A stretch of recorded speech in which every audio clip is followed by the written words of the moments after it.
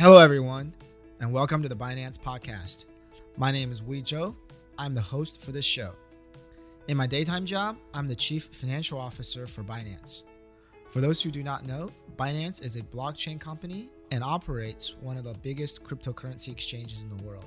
We also are helping to build a bigger blockchain ecosystem with other key initiatives and investments, including Binance Labs, the Blockchain Charity Foundation, Binance Info Academy, as well as Trust Wallet and Travel by Bit. For me, I joined Binance from the traditional financial world, where I served as the Chief Financial Officer for several Chinese and American companies, two of which were listed on NASDAQ and the New York Stock Exchange. I started off my career in investment banking with Goldman Sachs. From my personal background, I was born in China, I grew up in the US, and did university at Harvard. After graduation, I pretty much moved around Asia and the US, between Hong Kong, Beijing, LA, and Singapore. Since I've joined Binance, I basically have witnessed a lot more people who are becoming more and more interested in blockchain and cryptocurrency. And that interest comes not just from simply buying Bitcoin or trading, but from more a deeper interest. So what I want to do with this show is to spend time talking to specialists, entrepreneurs, scholars, influencers, basically leading people from a variety of industries. One of the first guests I talked to is Helen Hai. She came from a social development and charity background. I will also be spending time with people from politics, entertainment, gaming, advertising, just a variety of background, and talking about blockchain technology. Hopefully through these conversations, we can share insights on how blockchain is changing not just these different industries, but also in changing the world.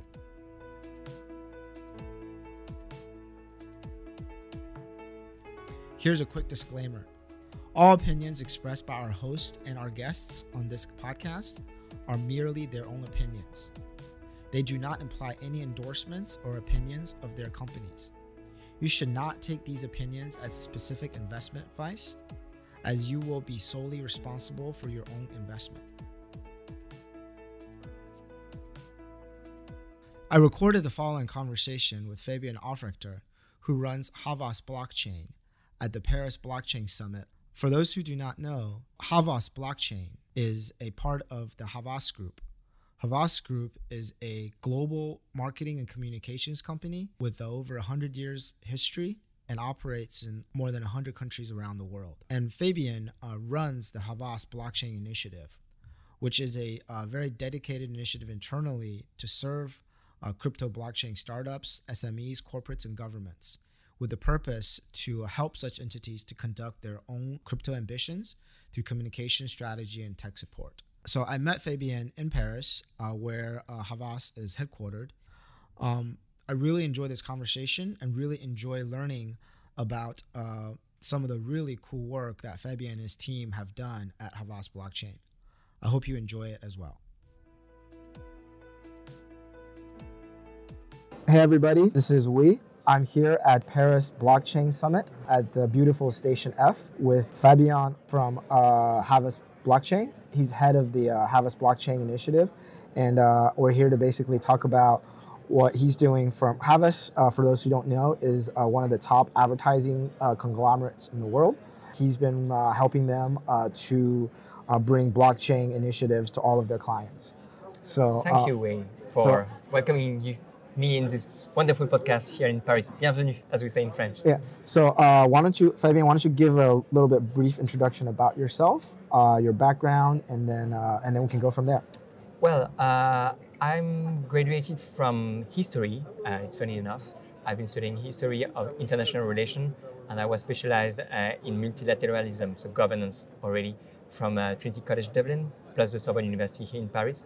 Then I studied just 1 year communication and started to work for big corporates, mostly for corporate communication, crisis communication, basically a global PR worldwide, mostly for the biggest international events, plus big clients such as Amazon, such as General Electric, such as big crises such as LuxLeaks, etc. So that's my background. And in fact, in the meantime, I've always been swimming in the big swimming pool of the startup. Already in Ireland, now in France. You're from France? I'm from Paris. Paris, okay. And actually I discovered in Ireland and then in Paris when I went back here how wonderful is the startup world. So I started to work with a bunch of them. A lot of them crashed. A lot of others did quite well, and so some of them were doing something weird at the time. It was something like 2013, 14. It was called blockchain, and nobody knew exactly what it was. And in fact, it wasn't even really a startup. It was more or less a little tiny company doing pedagogy about this new stuff. And in fact, little by little, they did well. They are now one of the great blockchain consulting firm here in Paris. Okay. And in fact, they are just a startup. Even now they are something like 18. Okay. And one day they came to me and said, okay, we have a huge fish. We have a huge fish here, but we can't work for it because we need to be international. We're just 18. How do we do? And with my cap of Havas and my knowledge of blockchain, I proposed them to launch Havas Blockchain, which is the blockchain department of Havas Group, doing basically a range of very different things. So in your role, it seems that you started off basically personally interested in sort of blockchain startups, but somehow in your professional role, you basically found a business need in your professional role. Indeed. And then you were able to basically combine that into forming an internal blockchain group at Havas. Indeed. In fact, we started by supporting clients. So startups with incubation strategy, a lot of startups were willing to launch ICOs, STOs. Honestly, from a big advertising group point of view, it was absolutely weird. They were asking us things we didn't even understood at the time. Aren't they too small for you? Because there's a big advertising group. You're used to working with large companies. Indeed, and we did big media campaigns, those kind of things. We had no idea of how to do it. They had not enough money, but it was interesting still, and it was innovation. And at Havas Group, one of our motto is being innovative. So we were just, okay, let's try for having fun at the beginning, honestly. But in the meantime, something happened, which is corporates, our biggest clients, came to us and said, okay, we are interested by the technology, we need to better understand. And we are going to launch a project, and we have nobody able to advise us. So could you please try?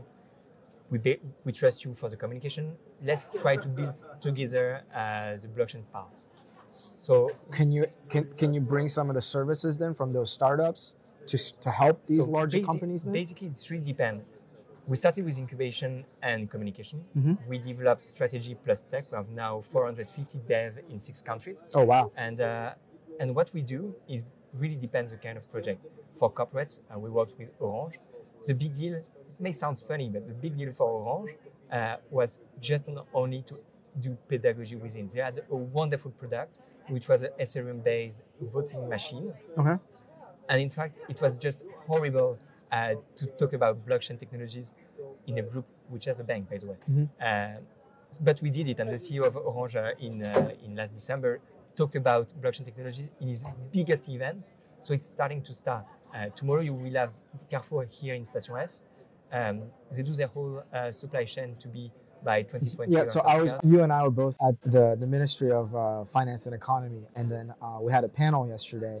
There's 3 panels. I was on the second one. The third one, I think the blockchain guy from Carrefour was there, and he kept on saying how they put chicken on the blockchain. Right? It was basically the supply of chickens and potatoes are on the blockchain in Carrefour now. Yeah, and that did you work on that? Yes, we did. And actually, it may sound funny, but in the meantime, it's very clever because it's a food traceability is a huge issue in Europe, and actually globally as well. In Asia, it's huge. Yesterday, everybody was making fun of their initiative, but I really believe it's cool. They just launched the mousseline patatus to be on blockchain, and you may think, okay, why? And in fact, it's the first time patatus. Okay. Mashed potatoes. Mashed potatoes, okay. Mousseline. It's packaged, and you have the potatoes inside. And everybody said, okay, is it blockchain washing again? And in fact, the interesting part, it's going to be the first worldwide case where the package is going to be found in Carrefour. It's their initiative, but also in their competitors because it's a transversality of blockchain technology. So it's fun enough for actually for helping them to take the technology for doing something else as they were not able to do before. We did NG. They were also yesterday at the ministry. We did a range of other initiatives such as the UNICEF as a big campaign for raising fund Yeah, for can you children in Syria. can you talk a little bit about the UNICEF campaign that you helped them on? In a nutshell, basically, the idea is nobody is giving any more money to the UNICEF. It's sad, but it's a fact. People are not giving enough money, at least. And the ones who are not giving at all are the young people, millennials. They don't give. And gamers are probably the even worst. But in fact, if you give... most likely because they don't trust the institution, exactly, right? Exactly. They see big name, big institution, and they don't see really care. They don't see. Well, I think most people care. They just don't. Most people want to see the impact of their giving. Like it's like instant gratification. Exactly. I push a button, something happens. Good thing happening. I give money. I want to see action. Right? I think it's the mentality. So that charities now have to migrate this way. And in fact, it was very difficult, especially because it was for children in Syria. Okay. So the thing which is very far away with no impact immediately. So what we did is just giving for free a software for the gaming industry, and people uploaded it. And while playing, they were just basically mining a very tiny part of crypto, directly given to the UNICEF. And in very few days, they raised a bunch of money, and actually, they did it so well that they replicate in Asia. And the biggest part for me, in terms of adoption, is that, okay, fine, they did raise a bit of money in crypto, but the real impact is that young people took this initiative to talk about crypto and to start talking about how crypto is not only for terrorism, etc., as we can hear way too often. And in fact, the interesting part is that you had a lot of people giving crypto through this mining system, but most of the funds were just coming from traditional funding channels because they were just very interested about the campaign which was going on. So the two sides of the funding way were just matching, so it was cool. So the gamers, while they're playing, is a software where when they're playing games, they mine certain cryptocurrency, right? But during this process, they're learning about giving and the impact that they can have by giving. And we did a huge campaign in the meantime of advertising, PR, etc. for people not aware of. The advertiser in this case then is UNICEF, right? Exactly. So you revolve the campaign based on how young people are. You are helping young people to discover new ways of giving. Exactly. And around this campaign, you're able to drive awareness for the UNICEF and the initiatives they're doing in Syria. And you're actually getting more money from the traditional space as well. Exactly, right? Which is amazing. That's a wonderful. So it has the advertising, has a storytelling, it has impact, and then it has it works so adoption. well. It works so well that the UNICEF, after the campaign, decided to open a way for people just willing to give money in Ether, in Bitcoin, in any cryptocurrency. So it was a good case. You actually, from UNICEF's perspective, before they were just basically accepting fiat in the forms of donations, but now they're opening up for cryptocurrency as a form of donation onto their wider platform. Exactly. That's really cool. But we did a range of big cases, such as, for sure, we did corporates, we did NGOs, we did also governments. We are working for 2 European governments, and we are also doing stuff for startups. Can I go back to the UNICEF a little bit? Because that's really weird and interesting, right? Because like I think not many years, like 5 or 6 years, people go like, we love blockchain, but not Bitcoin, right? And the last few years, it's like, we love blockchain, but no cryptocurrency, right? But the thing is that you can't have blockchain without cryptocurrency, because you have the pipes and the infrastructure, but you need water, you need oil to flow through it to make sure that transaction happens, action happens, right? So I'm going to pause right here. Can you tell a little bit, because I think the listeners of the podcast, I think some are from the crypto industry, some are from other industries. Can you talk a little bit about Havas as a whole? Yes, and first I'd like to point out something which is going to sound weird, but which is very key. I'm going to answer your first question, which was how Havas, which is a huge group, is working with startups in the crypto sphere. And in fact, you know how we did it? We did something nobody's doing. We are accepting to be paid in crypto and in token as a group, internationally speaking. And that was a good way, because when we work for a startup doing an ICO or an STO, we tell them, okay, anyway, the price of your token, the value of your token is going to be based largely on reputation. The reputation is our job. We believe we're going to do a great job because we trust your project. We are Havas. Okay, let's do it. Let's be paid partly in token. We should talk Havas and Binance about how you can help our Binance Launchpad projects to get involved in some of these global campaigns then? Because I think one of the big parts that we help our Launchpad projects in their initial exchange offering on Binance is marketing, right? Is to bring awareness to the team, to the projects, and to the progress that they make over the years. Basically, our job is to bridge the gap between traditional worlds, banks, insurance companies, states, governments, but also big corporates, with these crypto worlds they are afraid of, but they love it still, even though they don't even know it yet. So yeah, for sure, it's very complementary. And something else which is fun enough, you know, when you think about crypto, the first thing you have in mind is probably Bitcoin. And Bitcoin is said to be anti-bank. It's not exactly true. It is more anti-intermediary. And banks are one of the intermediary. Bitcoin was to replace bank, originally speaking. But there's something else which is a big intermediary. Media buying. That's your business, yeah. Well, yeah. And actually it's cool because, and that's why I really love working at Havas when it comes to blockchain technologies. Because actually one of the big things we are doing is trying to internalize the innovation we see from the outside to better understand and to see how we can be first, not only supporting clients, but ourselves. So we are doing tests, we are doing POC, we are doing testnet, we are doing a lot of stuff just to see. So you're putting those 400 engineers to work then. Wow. Exactly. Yeah. And we do it at the Havas scale. We do it also within Vivendi, the mother holding of Havas, with a range of very different projects. So it's pretty interesting. You'll see if you're coming Thursday morning. There's a big event where we will be with our other business unit from Vivendi, which is Bolloré, Bolloré Transport Logistique, which is basically starting to do blockchain technologies for the whole supply chain in Africa, for cereals, for harbors, for a range of different issues. We are also doing tests with a range of other business units, just to see what we can do. So that's the blockchain strategy that you're helping your clients to build. Oh, that's if we do it with our clients, if we believe it with our client, we need to believe it ourselves and to try it ourselves. So accepting cryptos, token, but also doing it in our company. I'm sure your finance department loves you. They love us, especially at the very beginning.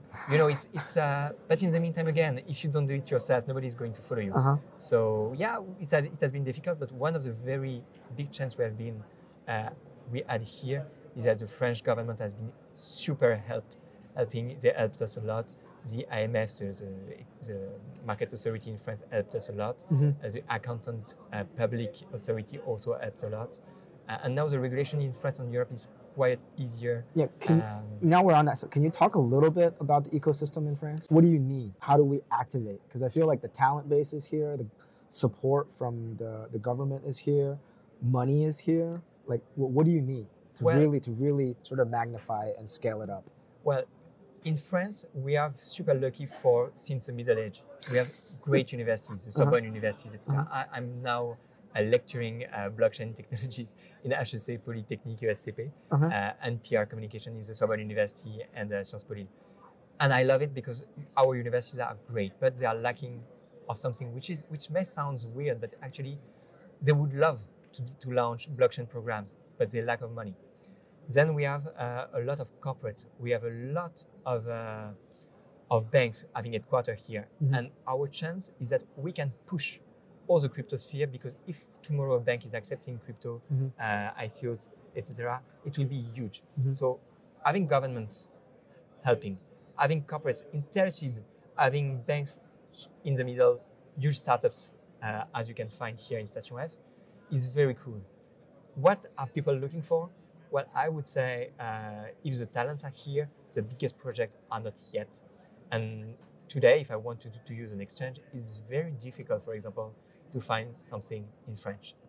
And don't laugh, but this is the biggest issue in France. Language. People don't speak English. So it's still French. Yes. Of course, I get that. It's crazy, I know. But for example, if I want to use any exchange, if I want to read any crypto media, international crypto media, it's all in English. All in English. And that's a huge issue for adoption here in France. And again, I really believe the French language is going to be key for another reason. Nobody is thinking about Africa. I know that.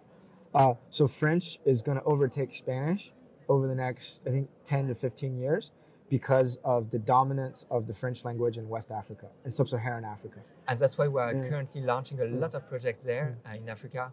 because actually the adoption is going to be, let's say, not easier, but at least better. I think, and my thing is that just like how Asia is native mobile, I think Africa is going to be native crypto. 80% of the Africa is unbanked too. I just think that it's gonna go native crypto because they're gonna, once they get the smartphone with a wallet on it, identity and financial services are all gonna be on your hand.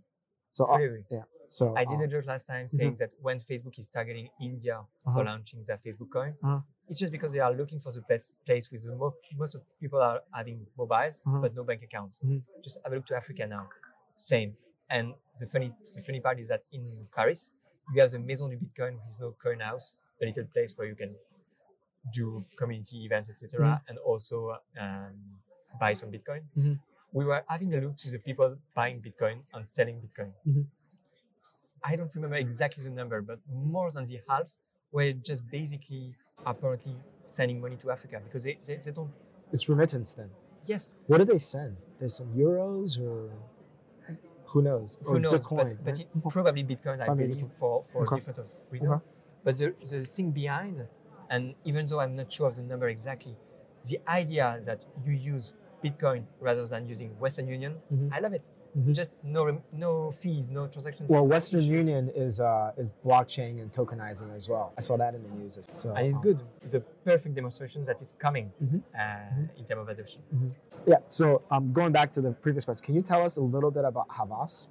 What? Because I don't think a lot of our listeners know about Havas. I know it's a very big name here in France and in the advertising world. Yeah. Your competitors like WPP, Publicis, and Dentsu, but sort of give us a little bit of background about Havas. Fact, in the 19th century, it's funny, but not so much. The story is nice. There was a huge company which was doing some news. It was not an advertising. It was way more newswire, like what you would find with Reuters today. And in fact, after the Second World War, this huge conglomerate has been separated in two parts, separating the PR from the news. The news is what you know, all of you, being the AFP. The agency French, the French the French APY. Exactly, and the communication is Havas. Okay. And in fact, so this is a very old company. It's pretty old, one of the oldest.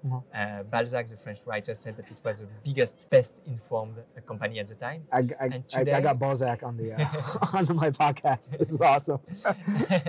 I love France. So much culture here. And actually, the big deal with Havas is what we do. We do hand-to-hand communication, advertising, PR, media buying, CRM, worldwide, standard agencies, even more.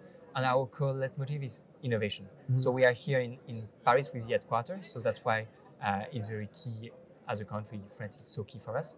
But you can go in New York City, you can go anywhere. We are pretty everywhere. So we have a huge network helping us to have very different clients. Our main focus are corporates. But now it's also crypto and merchant clients, even though we are looking for the biggest one, just because we are fitted, we are working basically for big players. Okay. Last question. What are you looking forward to the most this year? What's like your number one wish for this year? Well, it's not a wish, it's something which is going to be happening. Or something that you're doing, anything that you're most looking forward to. There's so many things. Yeah. By the way, we just launched the first worldwide offering for SMEs doing STOs in France. I did not know that. Under 8 million, you can do it without any regulation now through Havas. I actually think that's how STOs could work, because rather than adding additional disclosure or enforcement or risks to the business, you can just sort of limit the threshold in terms of dollar amount being raised, and then amount being invested, so that you diversify the risk, and then you lower the absolute amount of risk, because a lot of these securities or quote unquote security tokens, they can evolve into utility tokens as the project or the foundation behind it decentralizes. I think that fully agree. Yeah, but by adding a lot of these regulatory burdens on these early stage companies, I think they're gonna spend half the money they raised on lawyers.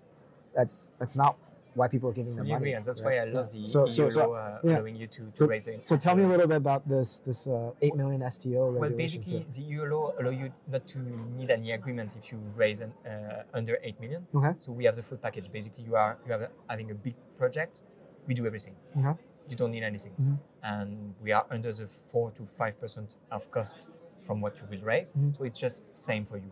So it's democratization again of crypto, and that is probably my wish, which is having big players launching real projects. I'm really expecting the Facebook coin for one reason. If Facebook is doing it, this means we were all right from the normal people, let's say. And actually, Facebook is a big deal for me. For another reason, being communication again. We are also doing social media. But so it's like my honest opinion on the Facebook project. I have no idea what to do. It's a double-edged sword. It's going to be good, but everything they do is going to be centralized into one person. Hopefully not. But the way that company is right now, and why I think users and media and governments and as a whole are moving against that force, is the centralized nature of Facebook. Yes, but you see, Facebook coin, GAFA coin are big. There's also States coin you just mentioned. And let's have a look. China is doing it. They are doing their crypto renminbi. They don't even need to centralize anything. Anyway, what is the pure sense of a crypto and blockchain? It's mining anyway. And mining is energy. And one road, one belt is also the mining road, energy road. So they don't even need decentralizing anything, because anyway they have the power over the whole concept. So okay, it's even more scary and probably not so good. I don't know.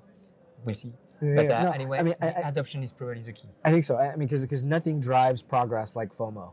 Exactly. so okay, great. Thank you, Fabien. Thank you. We look forward to seeing you and talking to you again. And then hopefully, I'll be back in Paris, and then we can catch up. I'll be in the for US for session. Consensus, so maybe there. Okay, great. With your team. Thank you, sir. Thank you for listening. I hope you enjoyed this show. If you like this show, please share this episode on Twitter, Facebook, Telegram, WhatsApp, WeChat, or any other social media platform.